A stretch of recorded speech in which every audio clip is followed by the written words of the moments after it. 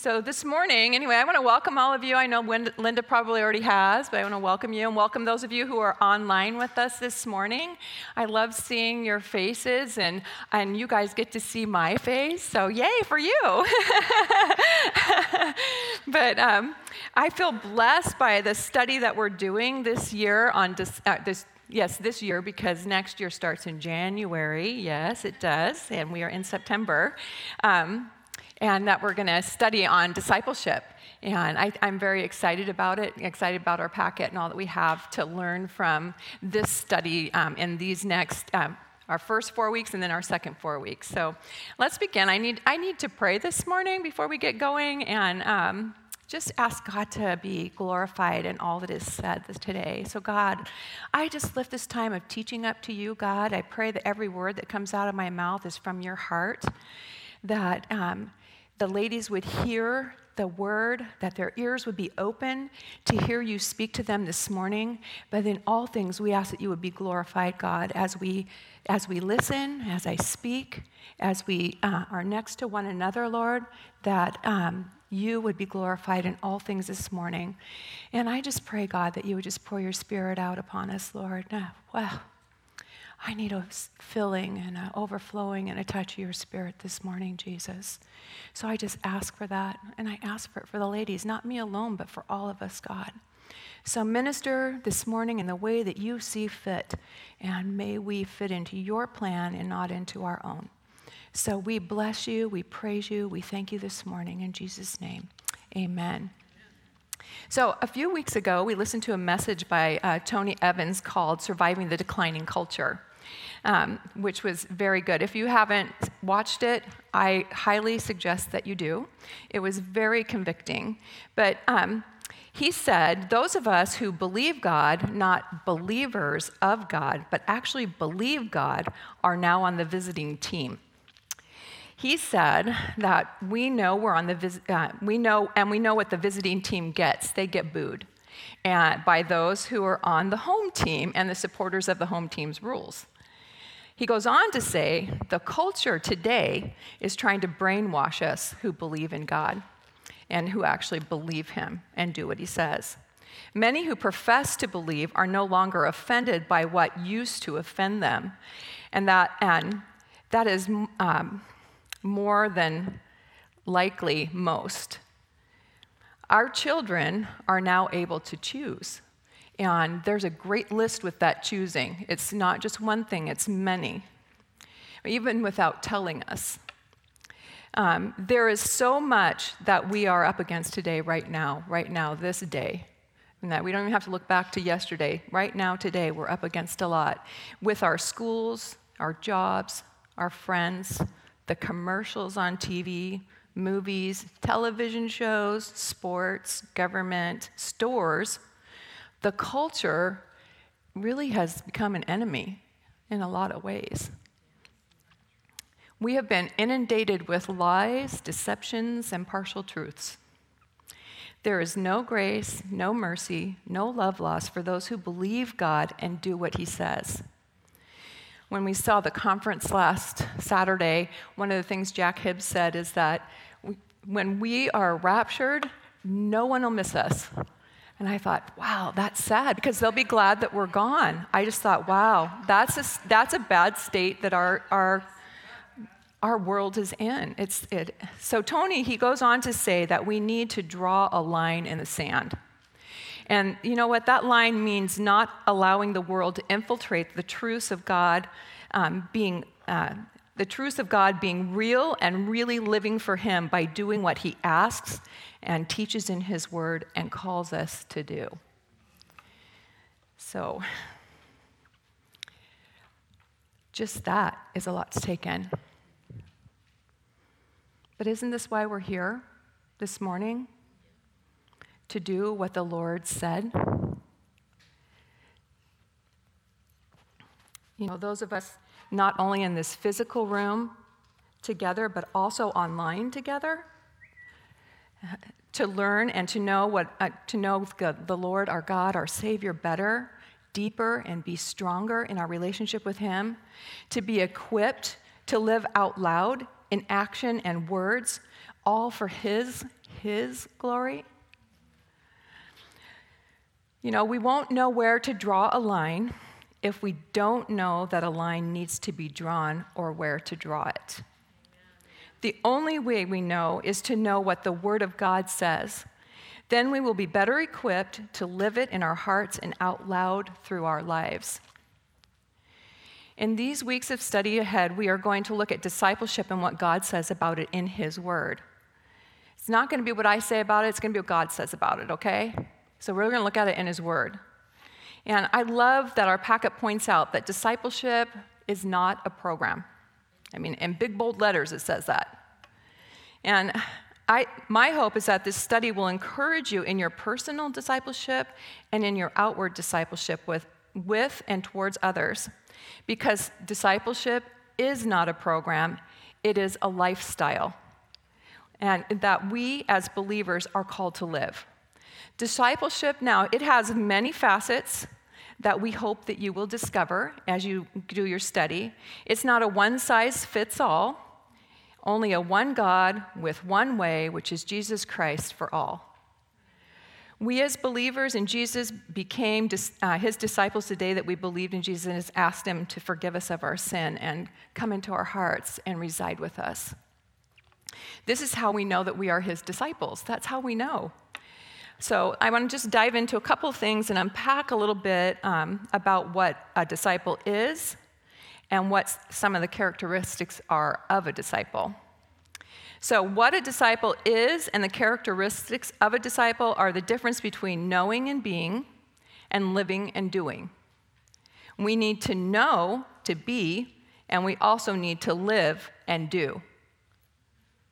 So a rose, I was thinking about this, a rose really lives when its buds blossom. That's when it's doing what it's supposed to do, shining its beauty for all to see and to enjoy, right? When it's a bud, you don't get to see everything, but when it blossoms, you get to see the beauty of it. So in your packet, disciple is defined as someone who accepts, follows, and helps spread the doctrines of another. A disciple is a learner or a student. And I want to add, a disciple is a scholar, listener, or a hearer as well. In the day we accepted Jesus Christ as our Savior and Lord, we heard his voice and became his willing student. We wanted to learn more about who he is and how to live for him. We became listeners and started learning his doctrine. I mean, when we accepted Christ, there's like that, fresh believer hunger. Oh, it's so good. I want that all the time. So good. So we learn his doctrine. His doctrine is what he taught in the Word. It's what Jesus taught. And that is what doctrine is. It's what he taught. And now I want to remind you, it's all he taught, not just a small portion. It's everything that's in the Bible. He taught all of that, and that's what we're to learn by and stand on. The characteristics of a disciple are what identify us to who we listen to, learn from, and follow after. Jesus' followers are going to look and act more like him the longer they listen, learn from, and follow after. And as they live as he taught, they will look and act as he did. The more time we spend with someone, the more we become like them, good or bad, right? You have a bad, I don't know. I've seen people complain about somebody in their life. And then they become more like that person they're complaining about than they want to not be that person. But the more time we spend with the Lord, we're going to look more like him and act like him and speak like him. We're going to speak words of like hymns and songs and spiritual songs and scriptures, and we're going to glorify him more. But I think a great place to start to know and understand what a disciple's characteristics look like and how we are to live is the fruit of the Spirit.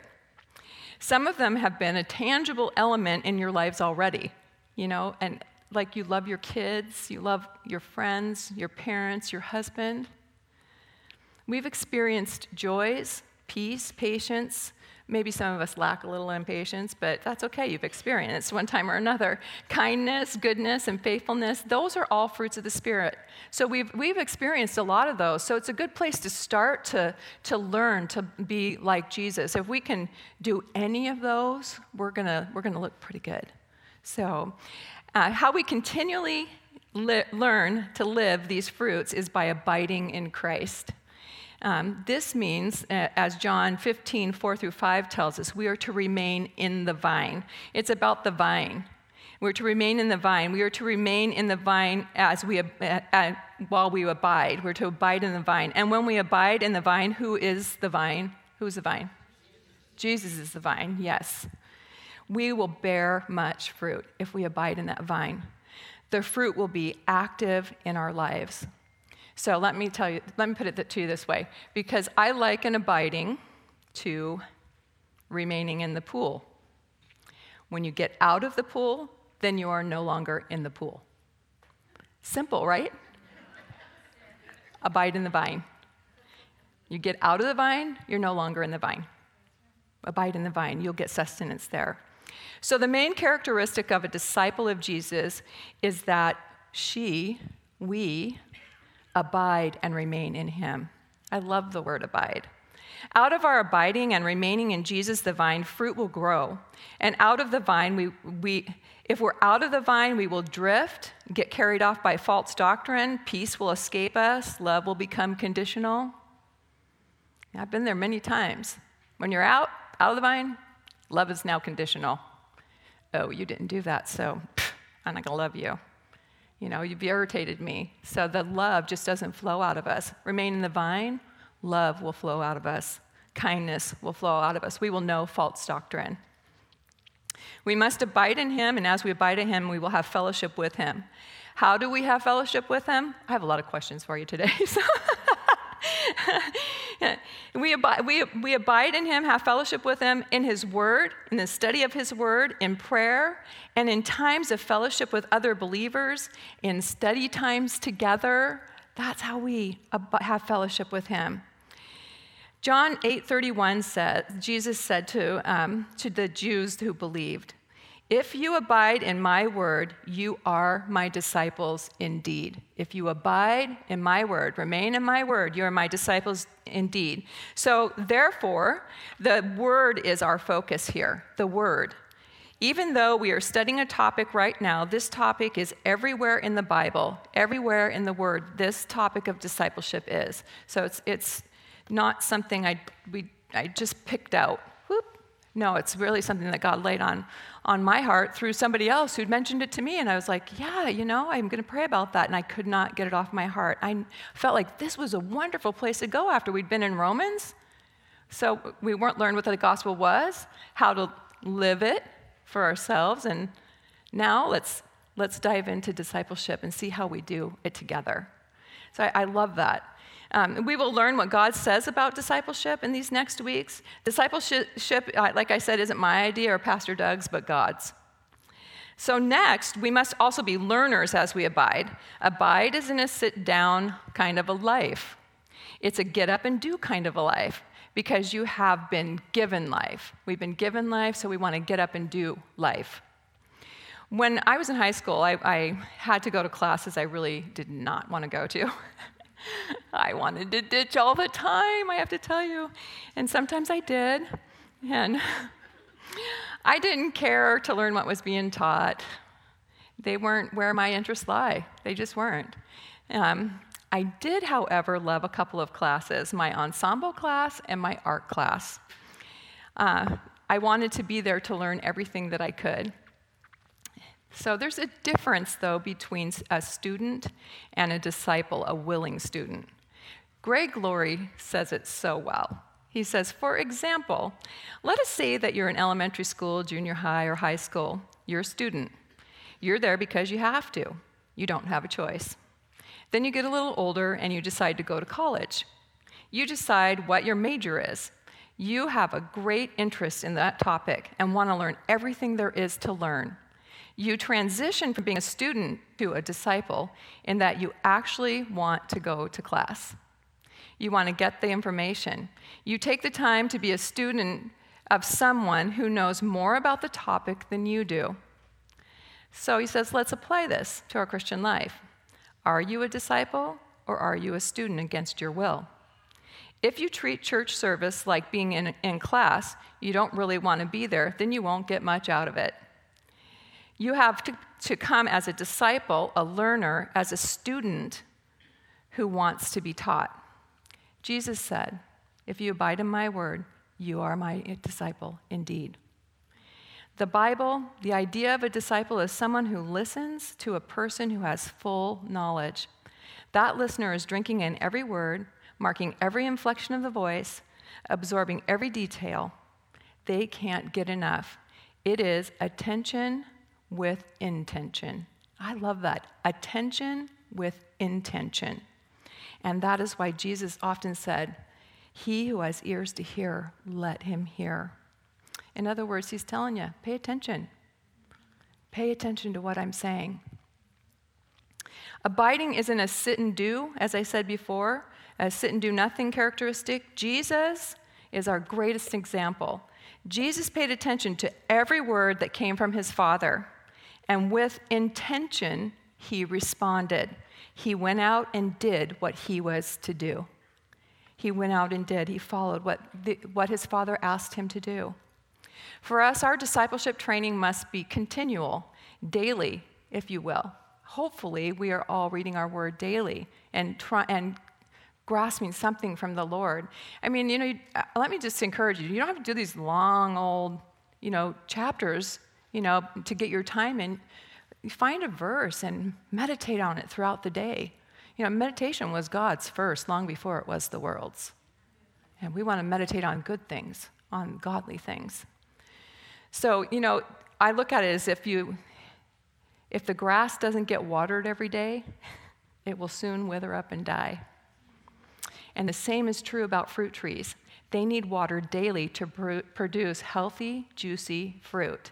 And isn't it great when you can bite into like a peach and runs down your face? It's so great. I mean, the pears that I got from the Basic Needs, got so juicy I had to eat it over the sink because it was so juicy. But that's what we need. We need to be in the Word daily to be filled with that juice of the Spirit. So as we abide in Jesus by being in his word, in prayer, we will grow in our discipleship. And as we grow in our discipleship by abiding in Jesus, the more we will grow to have a heart like Jesus. And having a heart, having his heart, we will have his desires to make disciples. We'll have his heart. We don't have to worry about what we come up with. The Lord, that's his job. So Jesus said in Matthew 28:19-20, which is a part of our scriptures today, therefore, go and make disciples of all nations, baptizing them in the name of the Father and the Son and of the Holy Spirit, and teaching them to obey everything I command you, and surely I will be with you always to the very end of the age. And, I love that. That Jesus is telling the disciples what to do. He didn't leave them around to guess, like, now he's gone, what should we do? Even though they did that at first, till he reappeared to them and they were like, oh, now we know it. We remember what you said here and here and here. So they were listening. Discipleship is an important part of our lives as Christians. Really, honestly, I really think that discipleship is already a part of our lives in one way or another. What we listen to disciples us. What we take interest in disciples us. What we watch disciples us. Not that any of it's bad, because a lot of it's good. But we are being discipled in some way. But let's not let any of that take the place that we would forsake eternal discipleship. That is where the rubber meets the road. That's where a heart can change and a life can surrender, and people will see the light that is in you and hopefully want what you have. Man, that's the best compliment. I want what you have. And you say, I have Jesus.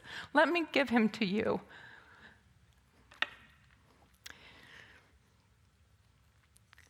We are not all called to lead worship or preach, which is probably good for some.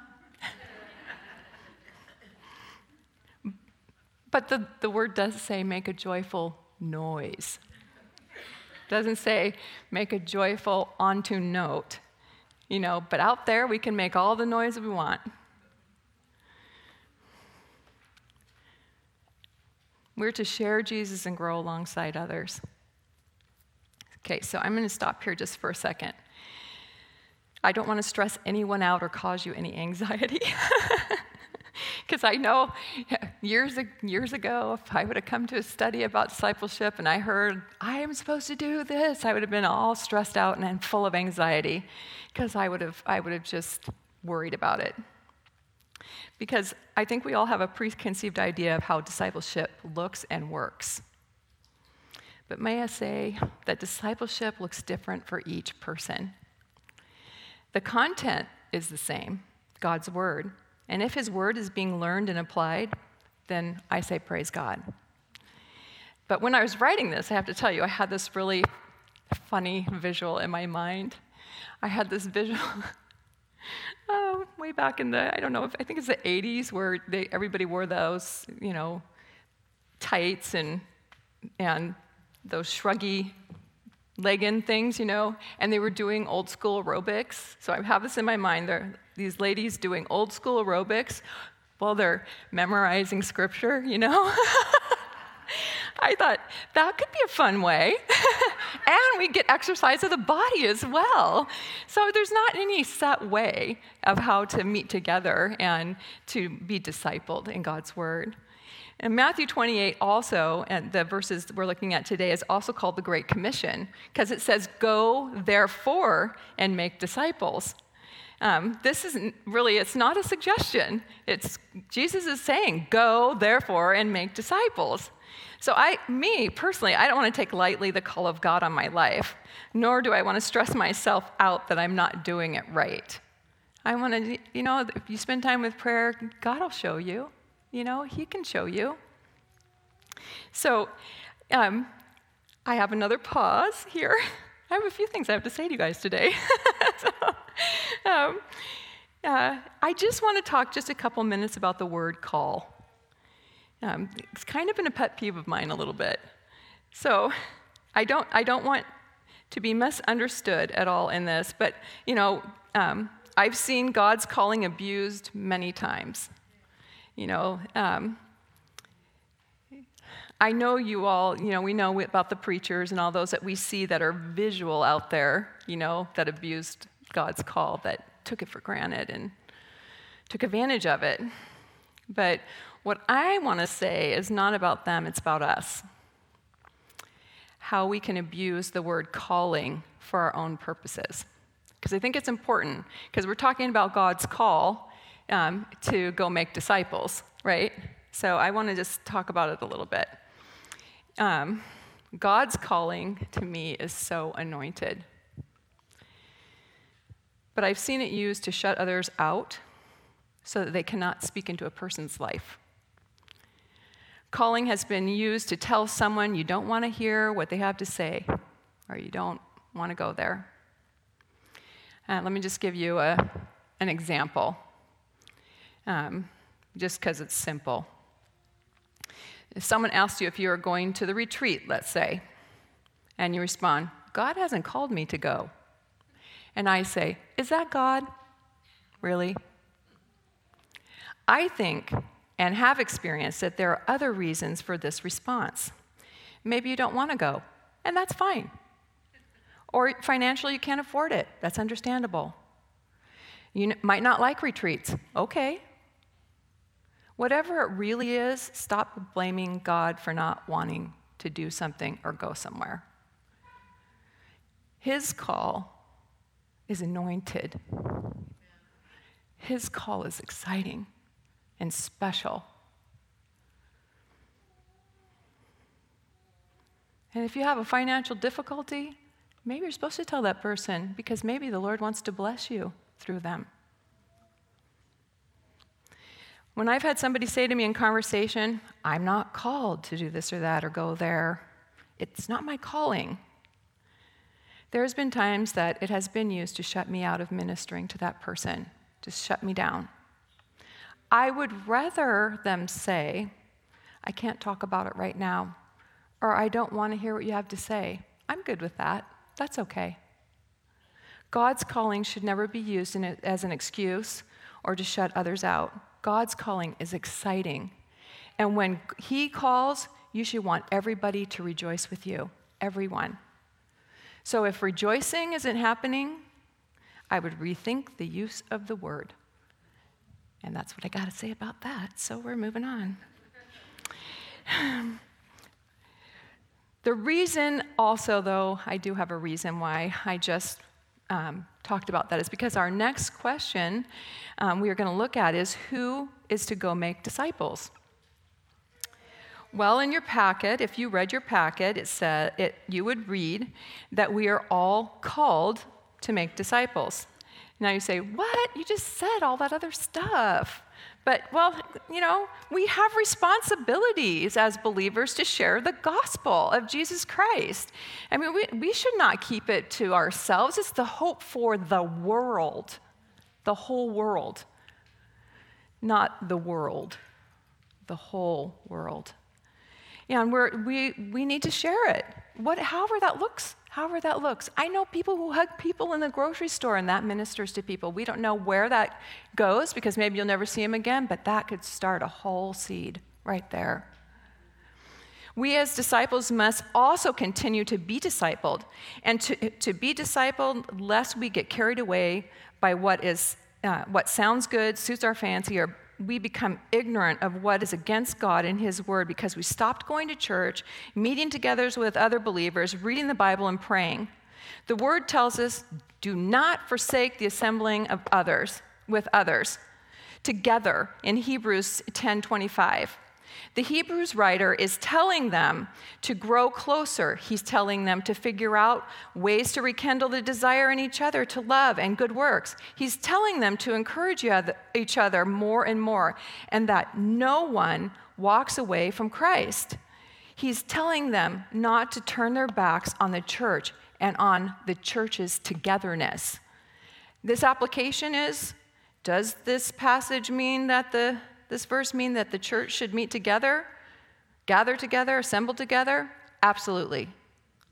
That's what it means, that the church, it means we are a group of people who have been gathered together by Jesus, and we make it our custom to gather together regularly to encourage each other and stir each other up to be loving and to do good works. And you know what? Today, we have so many ways to gather together. I mean, goodness, we have the phone, we have email, we have letters, we have FaceTime, Marco Polo, WhatsApp. I mean, you name it. We got it. We have Zoom. We have no excuse not to meet together. I mean, there's all kinds of ways we can meet together. And of course, I love being in the same room with you guys. I do. I love being able to hug and sit side by side with each other, to touch one another. I love that. But I know people who have been doing Bible study with people for years, and their friend moved away, but they still do Bible study. They do it over FaceTime or over the phone. They still communicate and sharpen one another. So we live in a great time, actually, and we have a lot of tools that can be used for us to meet together. Pastor Doug said, wait a minute. I know. In the state of our world right now, especially what it stands on, our world is where it's going. We can see it going down. I feel like I don't think there is a more needed time than right now to dive deeper into our relationship with Jesus, to stand side by side with each other. I mean, we need this. We need this. We need this. You need this. They need this. Pastor Doug said a couple weeks ago that we are in the Judas movement. Oh, that just pierced my heart. How opposite can we be from the Jesus movement? The Jesus movement is still happening today. In us. We do see all around us, we see the Judas movement sadly all around us, and we see it in the church.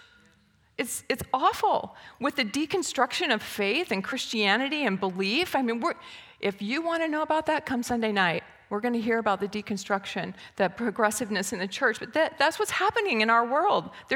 Even believers are deconstructing their faith. What does that mean? You know? Me? I only want to deconstruct my flesh. I need it. I need to deconstruct my flesh. It is ugly, and I don't want it anymore. And I want to be constructed into the likeness of Christ. Constructed into the likeness of Christ, to continue building into the likeness of Christ. I want to go deeper in my relationship with Jesus. Discipleship is building and reinforcing our faith in Jesus. This is what we get out of it. We need to be challenged in what we believe by measuring it against what the Bible says, what God's word says. If we measure our faith against our faith, not God's word, we would get faith in faith, and that is faith in our flesh, and that is idolatry. The flesh can do nothing but lead us down the path of righteousness and off the first cliff. So if you want to, off the first cliff without one of those things or that, follow your flesh. But if we believe in God, really, really believe in God, we will believe his truth and his word, and we will do what it says. When I was listening to Tony Evans' message, I thought, what perfect timing God has that we would be led by the grace of God to the study of discipleship. That we would have this time of study to encourage one another to be full-time followers of Jesus Christ, and full-time followers of Jesus Christ is a disciple. We're able to admonish and exhort each other to get to God's business.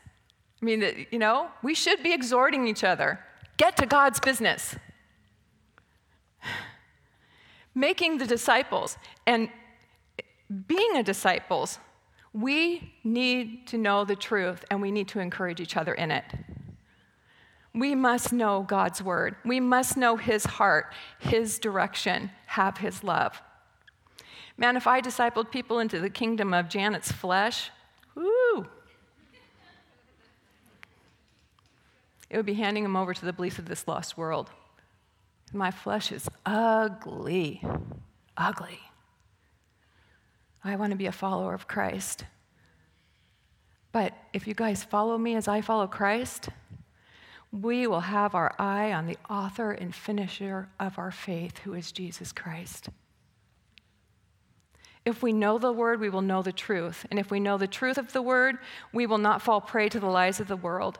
If we know the word, we will be disciples of the truth of Jesus Christ. And more than that, we can be part of others' journey in the truth of the word of Jesus Christ. Love is to know Jesus Christ as our Savior and pour the love out to others through his truth. Love will only pour out of us as is poured continually into us, overflowing to others. This is discipleship, the Great Commission. Go therefore and make disciples, loving as Jesus loved, pouring out love that is given to you, pouring it out on others. Right now, we need to be disciples and to be discipled. David Guzik says, I like how he talks, he just speaks to me because he says it simply. He says, this making of disciples is a power of spreading Christianity, teaching them to observe all things that Jesus has commanded you, as he said to the disciples. Disciples are made through teaching. This teaching is not with word only, but with the power of the always present Jesus. We will learn in these next weeks, what that looks like. We are not saying there's a hard and fast rule on how to do discipleship. My hope, and all the other teachers' hope, is that you will be encouraged to find where your place is in discipleship. Let me encourage you. You're already here. You're learning, you're listening, and Bible study is one place to be discipled and to disciple, because we have our small group leaders who are discipling, helping to disciple. But I do want to challenge you, pray and ask God for more. More. What would you have for me? More. I pondered the whole thought that discipleship is love. I had to ponder that for a long time. I had to seek, what does that really mean? How does that really look? How do we walk this out in our day-to-day lives? The word abide, I found this so interesting when I looked it up, is defined to remain stable, fixed in a state of love that abided in him all his days. Fixed in a state of love. In our packets under the side, highlight discipleship is love. We read in Matthew 28, which I read earlier, that we are to go and make disciples, teaching them to obey everything Jesus commanded. I love what the commentator France wrote, because I think it's so cool. He says, these verses thus magnificently conclude the final section, but they also bring the whole gospel to a dynamic conclusion, which, in fact, is more a beginning than an end. I love that. Jesus gives us the Great Commission, and this is the beginning. It's not the end. But verse 20 goes on and says, to continue to teach them, that means to help them grow. Get people plugged in, get them plugged in. Don't give people a flower and not give them the water to keep it alive. Teaching and training new disciples is so important. The Christian life goes far beyond belief. It goes to life itself, to living it. Obedience to God's word must be taught, or how will we know how to live what God expects if it's not taught? Matthew 22, 37 through 40 gives two commands: to love the Lord your God with all your heart, soul, and mind. And the second is like it, to love your neighbor as yourself. This is a hands-on thing, ladies. Everything Jesus did was out of love for people. He taught the truth out of people. He gave a touch out of love. He healed out of love. His righteousness is out of love. His purity is out of love. Hope is out of love. He even rebuked out of love. He gave all of himself when he walked this earth. And walking this earth, honestly, was truly out of love.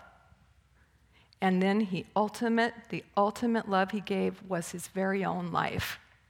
When Jesus gave this great commission, it was not for us to wait to show our love, but to pick up his mantle of love and make disciples. And when I think about picking up a mantle, I always think of Elisha asking God for a double portion of what he had given Elijah. And Jesus told his disciples they were to go and that they would do greater things in John 14:12. Elisha, was given a double portion when he picked up Elijah's mantle. And Jesus tells us, and we are to pick up his mantle, and we will do greater things than these that he said. All this brings me to where we get caught up with discipleship, okay? First off, I think we overthink it. How can I make disciples? I'm a mess. I need to, get it together first. I need to memorize a few hundred scriptures. That all would be great. That would be great. But don't forget, God uses imperfect people. Listen to what Spurgeon says. Jesus said, "Go." When he said it, it was to some very imperfect disciples. Who was to go out of the first band of disciples? It's Peter, the rash and the headstrong. It's John, who sometimes wishes to call fire down from heaven to destroy men. It's Philip, with whom the Savior had been so long, yet he still didn't know him. It's Thomas, who must put his finger into the print of the nails, or he will not believe in him. Yet the Master says to them, "Go. All power is given to me. Therefore go. You go. You are as good for my purpose as anybody else would be. There is no power in you, I know, but then all power is in me. Therefore go." And I love the part where he says, "You are as good for my purpose as anybody else could be." That made me laugh. I sat and laughed about that because I thoroughly identify with it. I felt like when we started the church, I felt like the most ill-equipped pastor's wife. I did. And in case you don't know, because probably some of you don't know, oh, by the way, my name's Janet Snow. I always forget to introduce myself because I know that not all of you know that I'm Pastor Doug's wife. So anyway, so hello. But when we first started, I didn't plan to be the women's ministry director, let alone teach God's word in this type of a setting, nor even understand how to do it. I thought I might be with the kids, they were easier. I spoke their language more. But that wasn't God's plan or purpose for my life. He did call me to women's ministry. It was a call. I know it was a call from him because for the very reason I knew if I didn't surrender to his call that I would be in sin. I knew it. I had to. I was compelled to because I did not want to be in sin. I wanted to do what he asked me to do. As insecure and frail and ill-equipped as I was. And you know what? Today, I'm so grateful that I listened, that I surrendered, as hard as it was. What the Lord has done and how he's used me, I can still barely wrap my head around it, honestly.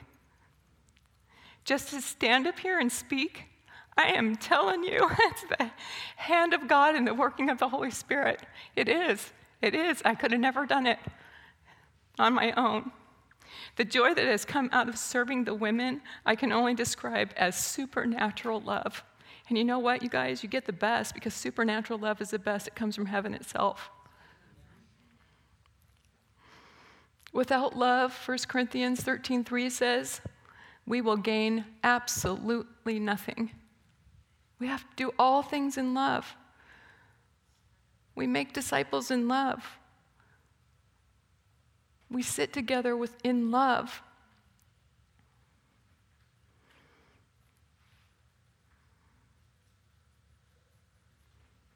It was and is because of love that Jesus came and made disciples so that we could make disciples, that their disciples would make disciples all out of love.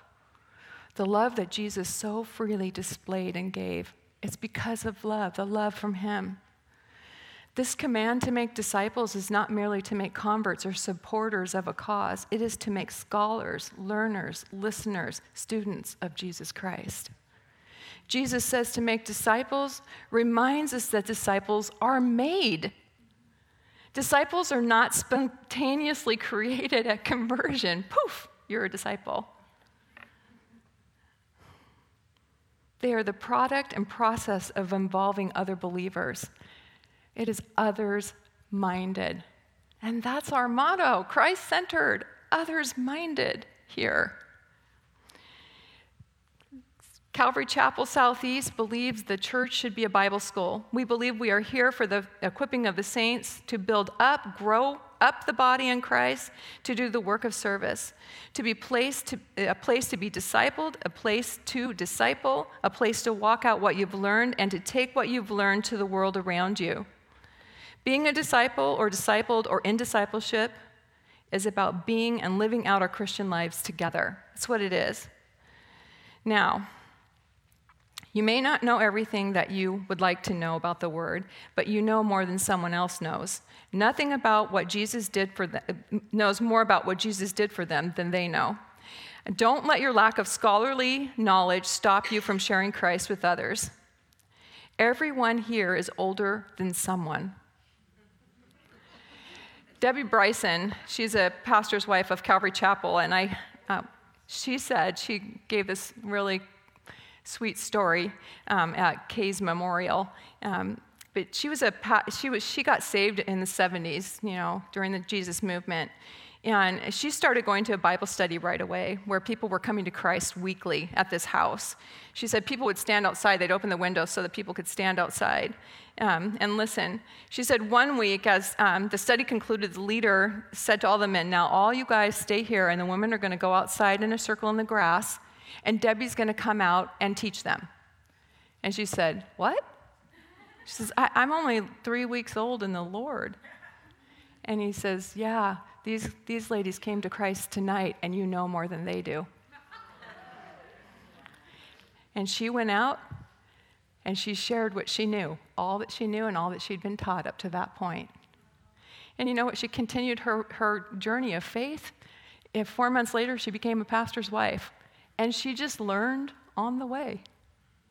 And God blessed her ministry, blessed their ministry. A walk of faith in Jesus is just that, a walk of faith, putting one foot in front of the other. We may be daily, we must be daily in his truth, but also do what it says. So truth, this brings us to truth. Why do we talk about truth so much? Why is truth so important to believers? Because the Word of God is the authority of the truth and is the authority for the believer. The truth in his Word unites believers. Salvation requires truth. As a believer, the Spirit of truth, the Holy Spirit, dwells in us. The Spirit in us bears witness with the truth, and the truth guides us. The truth in the Word produces true disciples. John 8:31 says, Jesus said, "You are truly my disciples if you keep obeying my teaching, and you will know the truth, and the truth will set you free." John 15:7-8. If you stay joined to me, Jesus and my word remain in you. So if you stay joined to me, joined to Jesus, and his word will remain in you. You may ask for any request you like, and it will be granted to you. My true disciples produce much fruit. This brings great glory to God. Produce much fruit. So he's saying we're producers. We produce. The true disciple stays joined to the vine. Jesus says, remain in him. Remember the pool? Remain in him. Stay in the pool. Limbs that are separated from the tree lose their nourishment, and they eventually dry up and lose life. And the same will go for us. Remain in the vine. Many can testify that during the separation period from Jesus is when deceptions are easily believed. Oh, don't be separated from the Lord. We don't want to be deceived by the world. Iron cannot sharpen itself. Iron must be scraped against iron to be sharpened. Let me ask you, what kind of a disciple are you? What kind of a disciple are you going to be? To me, that question gets me every single time because I've failed many times. And I long to hear when Jesus says to me, well done, good and faithful servant. That is my goal. Something I've come to understand is that discipleship is not only for learners, it's also for teachers. It's not just a one-sided thing, it's a all-encompassing, everyone thing. You know, I've looked at people, I've had many people disciple me, people that never even knew they discipled me. I see godly things in people's lives, and I try to learn to be like them. I fell in love with the Proverbs 31 woman. She told her son to stop doing all the ungodly things and be a godly man. And he was an adult. He was the king. But she wanted him to do that so he could recognize a godly woman when she came on the scene. She taught me to speak the truth to my children. She discipled me in how to be a godly woman with the heart of Christ, not by the things I do, but the attitude and heart I have in doing them. Ruth disciples me and still does in long suffering.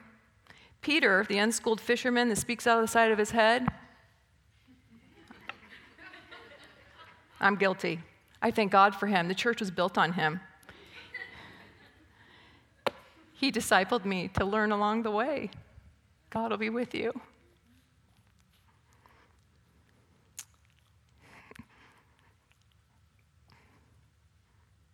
My mom discipled me in many ways, but she discipled me how to be a mom and the importance of prayer on her knees every day. My dad discipled me on how to be loved and how to love unconditionally. My husband, Doug, he discipled me by giving me the help I needed to read God's word. When I just started out, I could go on and on. people who have discipled me. Yet saying all this, I want you to know there is no hidden agenda here. No plan to match up anyone. No expectations that anyone will have to disciple another person at the end of this discipleship thing in 8 weeks. There is no plan for that. This is not a program. Giving you the heart of God. It's God's place to do that in you, not mine. Although if it should happen organically, none of us would be sad. I've been asked over the years to do matchups, and I have to say, some were great and others didn't work out. I believe God's heart is discipleship. We see it through his word. Paul was discipled by Barnabas, not as a newbie to the word, but he encouraged him to preach the word. Paul, in turn, took on many disciples, but none so dear as Timothy, one who became a son to him as he trained him. I identify with that. I have met with our Angela Brown for 20 years. This all makes me cry. I had a hard time even writing it yesterday. So I apologize if you don't want me to share any of this, but it's going to be shared.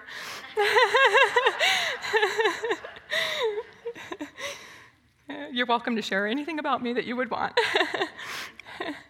She's become like a daughter to me. She's my friend, and she does speak into my life. I've learned very, very much from her, just as you guys have. We have, over the years, studied, talked, and worked through many things. Every year looks different than the last. When she adopted her 3 children on top of the 2 that she already had, I'll never forget the day I showed up to her house to meet with her. I hadn't seen her in a few weeks because she's been slightly busy. She says, "I'm sorry I didn't get a chance to do our study." And then she just cried and she said, "I had to schedule time to eat. Would it be okay if I eat while we talk?" I think I might even have done some justice for her. But that day I said, let's just put aside our study and talk. And you know what? We've been talking ever since about being a godly wife, mother, how to disciple our kids, praying for our children, working through difficult relationship stuff, and all centered around God's word. If I had said to her, "Sorry, if you aren't going to do your study, we can't meet," I would have missed out on so much, on seeing all of her children grow up to be these wonderful young people, 3 of whom not only one oversees our older kids, but the other 2 are helpers with our children today. They're in there, working. And I tell you, if she was blessed, I was doubly blessed. Doubly blessed.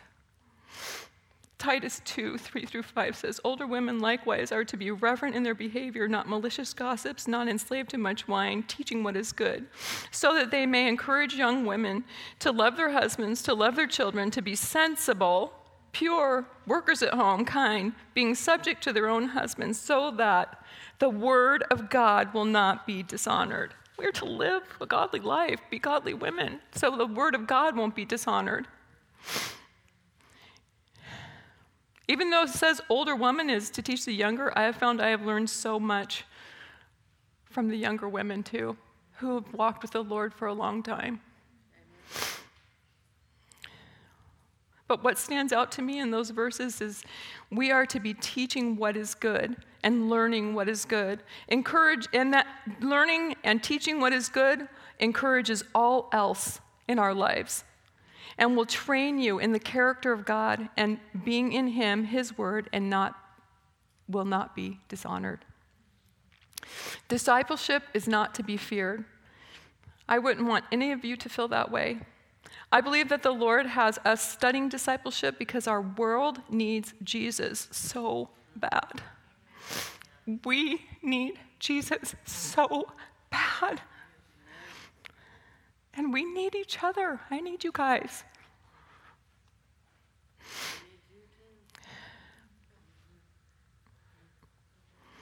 I loved loved discipling ladies over the years. It has encouraged me to grow as I've prepared.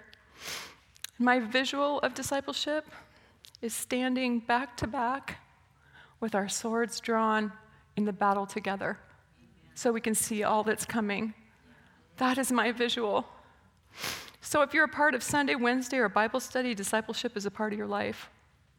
I would just ask that you all pray and pray diligently that the Lord would reveal to you his heart for discipleship in your life.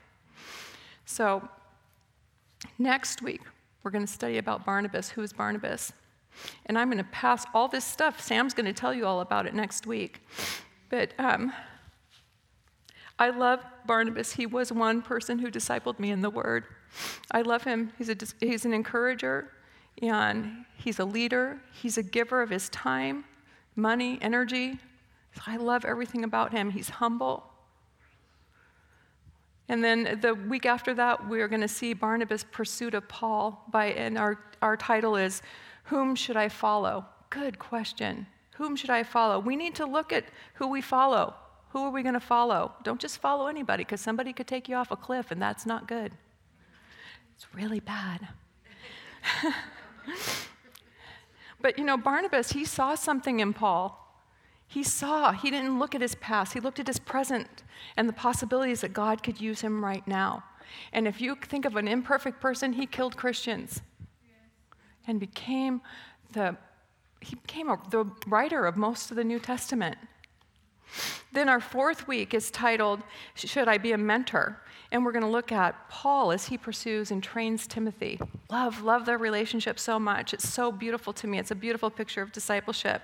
The love between them, I love the respect that Timothy has for Paul. Wow. May I have more of that in me for others. So in closing, I wanted to just give you a short plug for our packet. We hope that you work through them. It will bless you if you do by completing your study, but it'll bless your group also as you share. Our group time is a time of discipleship together, so it's a good time to learn together, and a good time to do our study. You'll only get out what you put into it, and we want you to get out the most that you can learn about Jesus and about being together. And then if you should find yourself in a time that you're unable to do work, because this happens, let me encourage you, just read through your packet, because you know what? It's designed to give insight and understanding each week for each week's topics so that you will be able to follow along with better clarity during the teaching time and your group time. And you know what? There's no shame in writing down someone else's answer when you're there. I have done it. I've done it because it's been so good. I'm like, oh, yeah, I could not have worded that well. We're come as you are. We want you to come, be together, be blessed by one another, be prayed for. And finally, I'm going to close now. I think I've tried to close like 3 times, but I'm going to really close now. I want you to know that this study on discipleship is not a topic that can be exhausted in text or word being taught. But our hope is when part 1 breaks for a week, that you'll be so excited to come back for part 2, because we're very excited to reveal that part to you. So I just want to say, as we close, just before I pray, that discipleship is dear to the heart of God. And may we grow in what is dear to him. May we grow in what is dear to him, that we can shine our light for Jesus Christ to this lost and very dead world. So let's pray. Lord Jesus, I just thank you for this time. I apologize for being long, but I just thank you that we get to study discipleship, God, that we're going to hear your heart on discipleship, that we're going to read your word and study through your word about discipleship. And I just pray that you would work your discipleship in our hearts today, God, that we would feel excited about what you're doing in us as we go to our groups, and that we would be able to share one with another, that we would be that iron that sharpens iron, and those who stand back to back with the swords drawn for the battle, and that we would grow, and as we would grow, that our light would become more intense and to the world around us, God. So, Lord, I lift this up to you. We thank you for your love, your grace, your mercy, your peace, your kindness, your long-suffering. May you work those in our lives today. May we be changed. May we be changed. Do not leave us as we are. We want to look like Jesus. So work in us today, God. Do a work by the power of your Holy Spirit. I ask these things in Jesus' name. Amen.